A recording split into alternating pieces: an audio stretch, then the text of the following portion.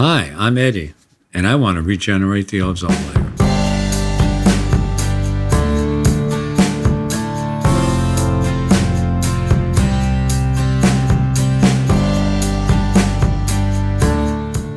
It's been something of interest to me since the second grade.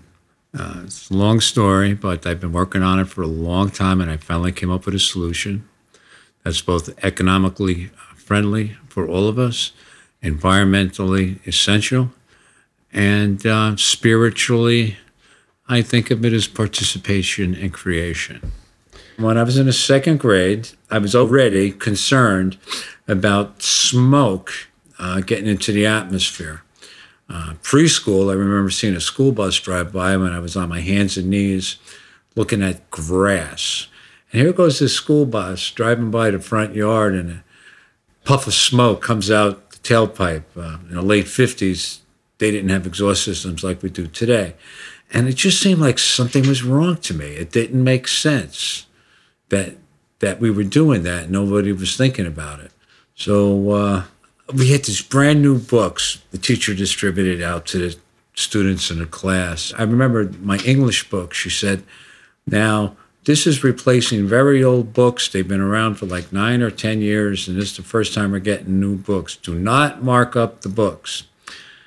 Well, I ended up drawing in the back inside cover of the book a picture of a little house with 2 windows, 2 bushes, a walkway, a roof, a chimney, and smoke coming out of the top. And in the top left was the sun. I drew the atmosphere like circles because I was thinking about molecules. I knew the atmosphere was full of molecules. And I was trying to figure out how to get that smoke to properly disseminate into the atmosphere. And I couldn't do it. I was not convinced that it was okay to be letting smoke into the atmosphere. And this has kind of been something that's been going on inside me, always thinking about atmospheric chemistry all my life. In 1967, during Expo 67, which was a Canadian World's Fair, I was in the 5th grade, and I remember in Life magazine reading an article about a pilot flying high up in the atmosphere, and he noticed a pollution cloud. And he recalls in the article that he remembers flying through the atmosphere at those altitudes when that pollution cloud wasn't there. Again, revitalizing my concerns. And then in 1987, when President Reagan was in office, on a hot sunny day, I was outside raking the yard when the sun felt different, and it was very penetrating. And it was about 2 p.m, and I looked over at the maple tree on the yard, and I watched the leaves right in front of my eyes just wilt. You know, the portion of the bulb with the leaves of the tree that was facing the sun directly just wilted. Well, that tree never recovered and died and didn't come back the next year. It was shortly after that I heard in the news once that, in fact, 20% of the maple trees from Switzerland and California had perished as a result of what happened that day. So I got concerned. I thought everyone in the government had it under control, and these are things beyond me. But truth of the matter is, it wasn't under control. And it was the ozone layer had reached an all-time low, and the radiation was making its way down to the surface at deadly doses. And people at the time, more people got cancer of all kinds and even died of cancer as a result of that failure of the ozone layer for those moments. And it was very alarming to me. So I reached out, I called up the director of the National Center for Atmospheric Research in Boulder, Colorado, and very fine gentleman, Bill Mankin. He was the guy that, as I understand it, actually formed the National Center for Atmospheric Research. And he told me he flew over to the Antarctic and was shooting lasers into the atmosphere to measure the ozone concentrations and to find the ozone hole itself. So he was a very well-established man. And he was on Life magazine. His idea of regenerating the ozone layer that he proposed, although he knew was not feasible, was to use high altitude balloons and carrying up bottles and releasing ozone into the ozone layer. But he knew it was impractical.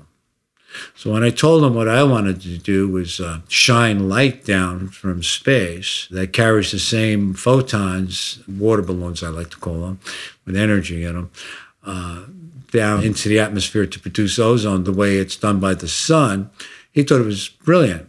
And he helped me, and he gave me formulas, and he explained exactly what's going on in the ozone layer. He even did the calculations and told me the energy requirements. I considered solar panels, but it would look like a moon up there. Okay, so I looked at batteries, and at the time, from I think it was 37, General Electric SP100 program, they were making 1,000,000-watt batteries that for a year could continuously have an output of 1,000,000 watts. So when I looked at that battery and I looked at the deficit, I knew I was going to need 400 battery-powered satellites put into space every day for a year.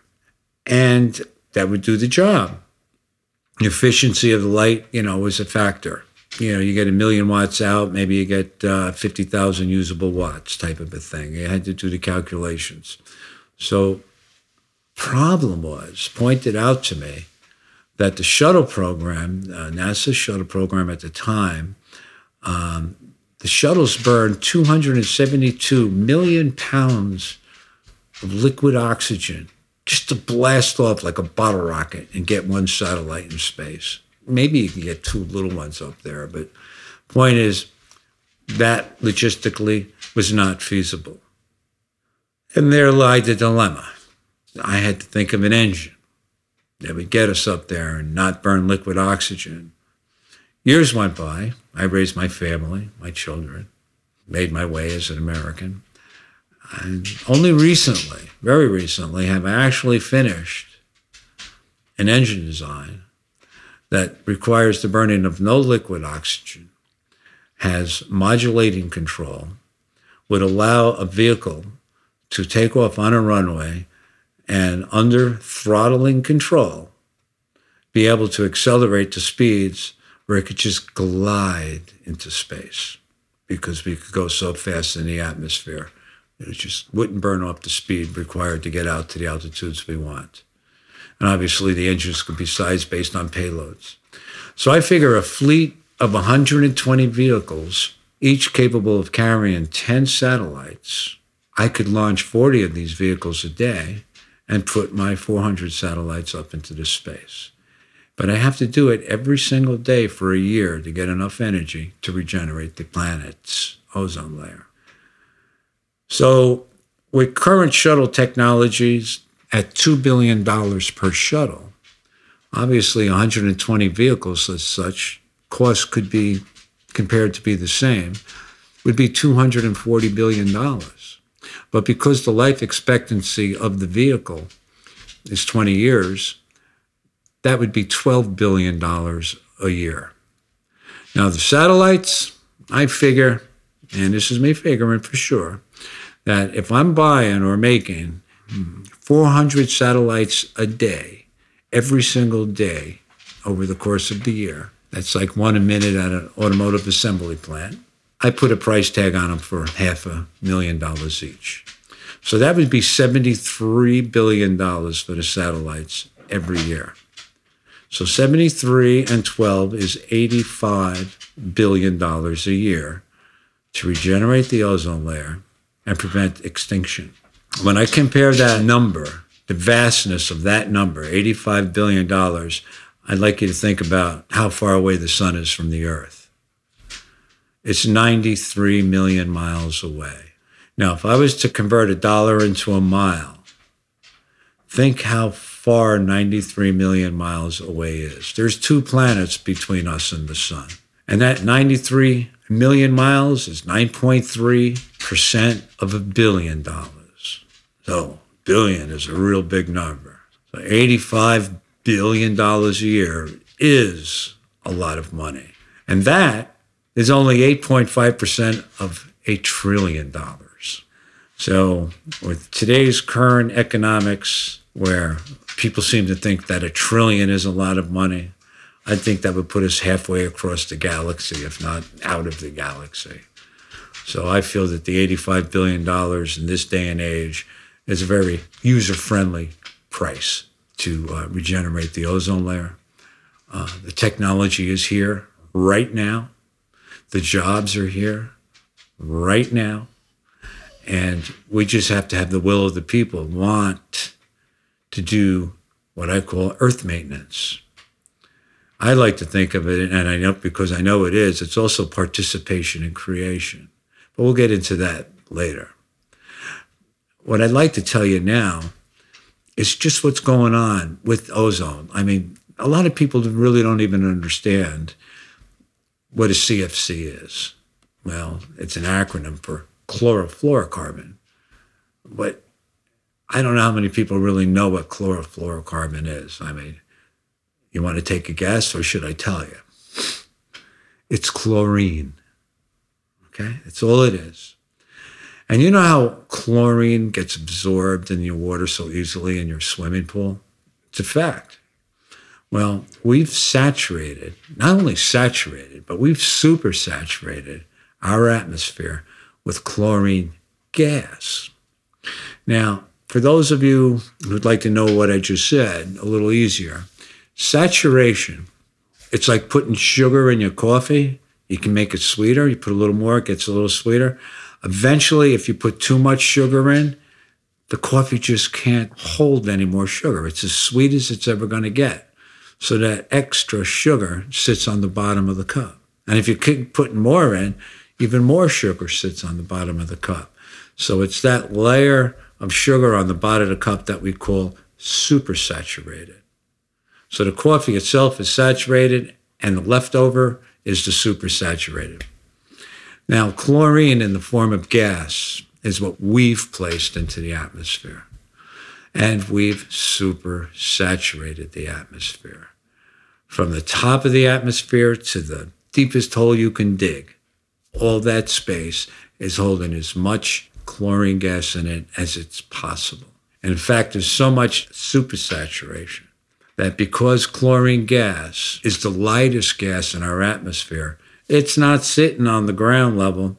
It's actually on the top of our atmosphere. That is what the top of our atmosphere is. It's chlorine gas. So I'm going to tell you something about chlorine gas. Chlorine gas molecules have 200,000 isotopes. Okay, what's an isotope? It's more than why does it matter how many isotopes it has. An isotope permits chlorine gas to interact in certain conditions with other molecules, and when the chemical reaction is over, it loses one isotope. So now, how does that relate to the ozone layer? Because our atmosphere is supersaturated with chlorine gas, and there is moisture in our atmosphere, all that moisture in the atmosphere is contaminated with chlorine. It's chlorinated water. Even the rain on your windshield when you're driving is chlorinated water. There's no avoiding it. Okay? Now, another thing. Every night at 30,000 feet, it gets pretty cold wherever you are in the world. And a lot of ice forms at 30,000 feet during the darkness of night. And in the morning when the sun comes out, that ice melts. And that's natural. It's been going on for the life of the planet or the life of the ozone layer. Okay, it's just the way the atmosphere works. It's just something that happens in the atmosphere to say.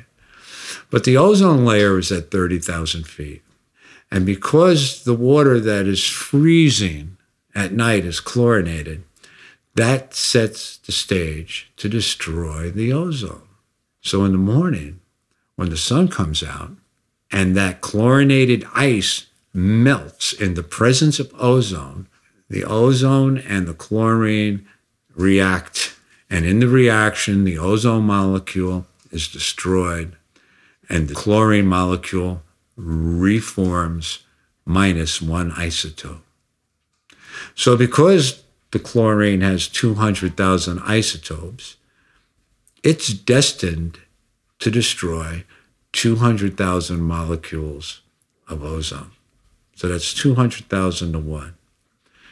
Now, knowing that our atmosphere is chlorinated and there's a belt of pure chlorine gas on the top of the planet, we're virtually looking at tens of thousands of years before all that chlorine has expelled all of its 200,000 isotopes per molecule and can then no longer destroy the ozone layer. The good part about that is, with my business plan for us, is that we have jobs guaranteed for tens of thousands of years. We can bank on it. That's the economic benefit of this project. And as I said earlier, it's really not such a bad price given today's spending. That is the chemistry of the atmosphere. The solution I gave you with the, although I didn't describe the details of the engine, it is there and we can do it.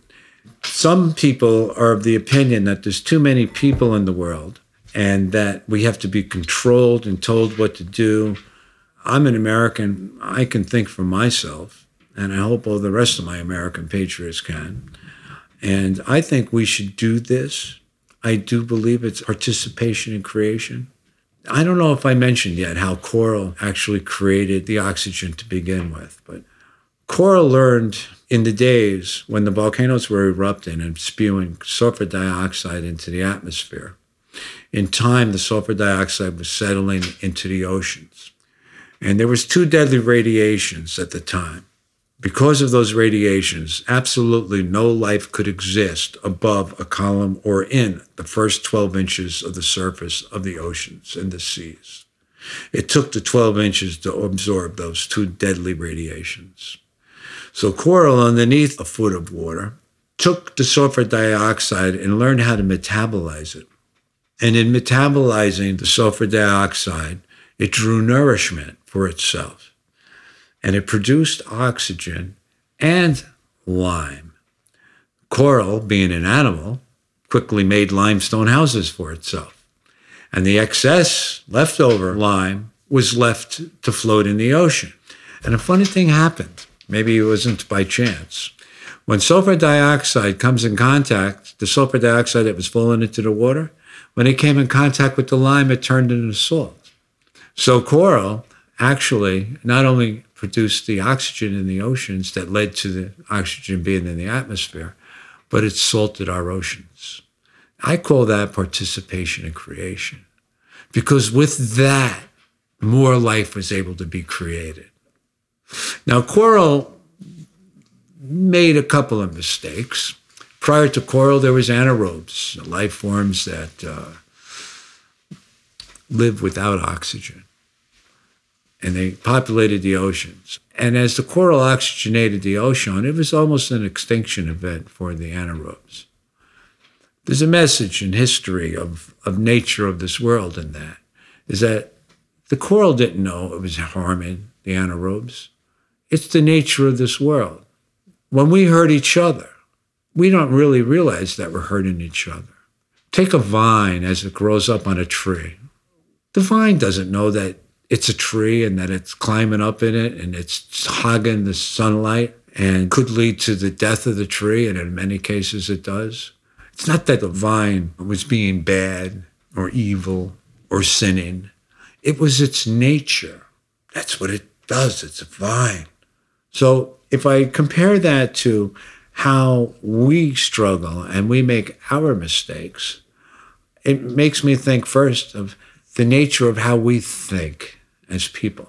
I mean, probably the scientists knew right away, but nobody was listening at the time.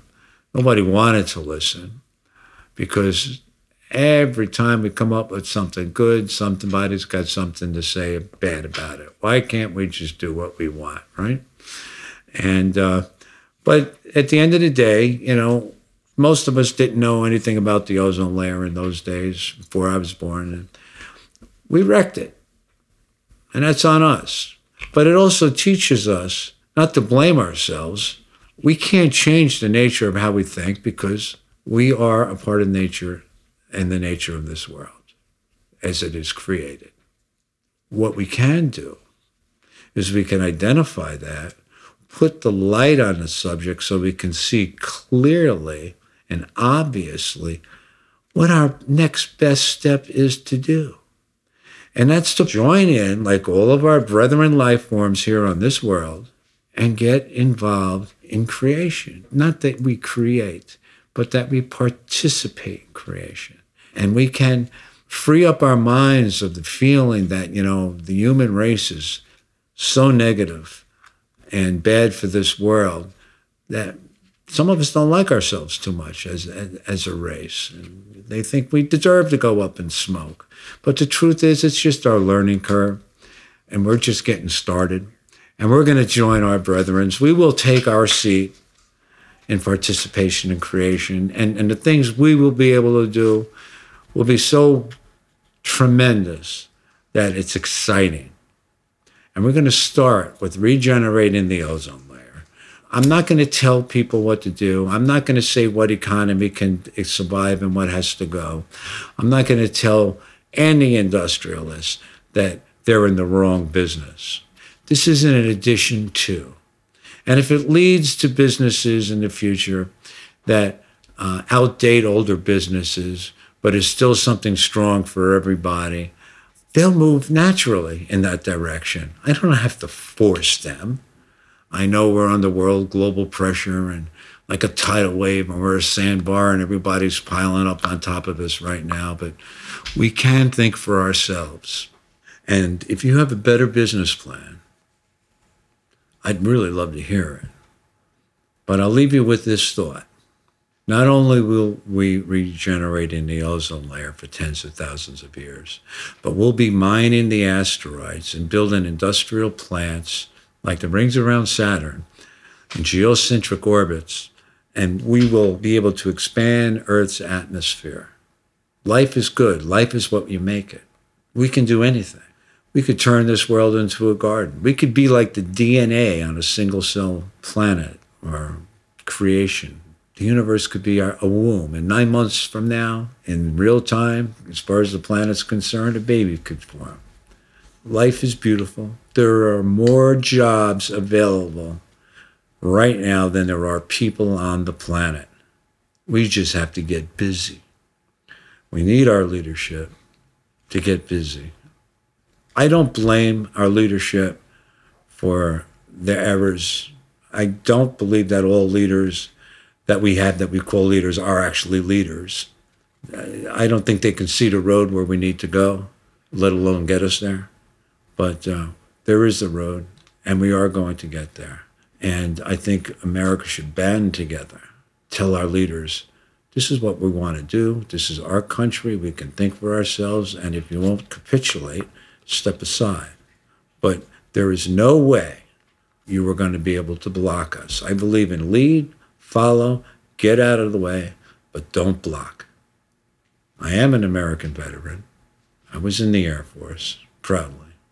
My father was at Guadalcanal in the engine room of a steamship with the troop transports. While all those fleet battleships were lost, they protected those troop transport ships.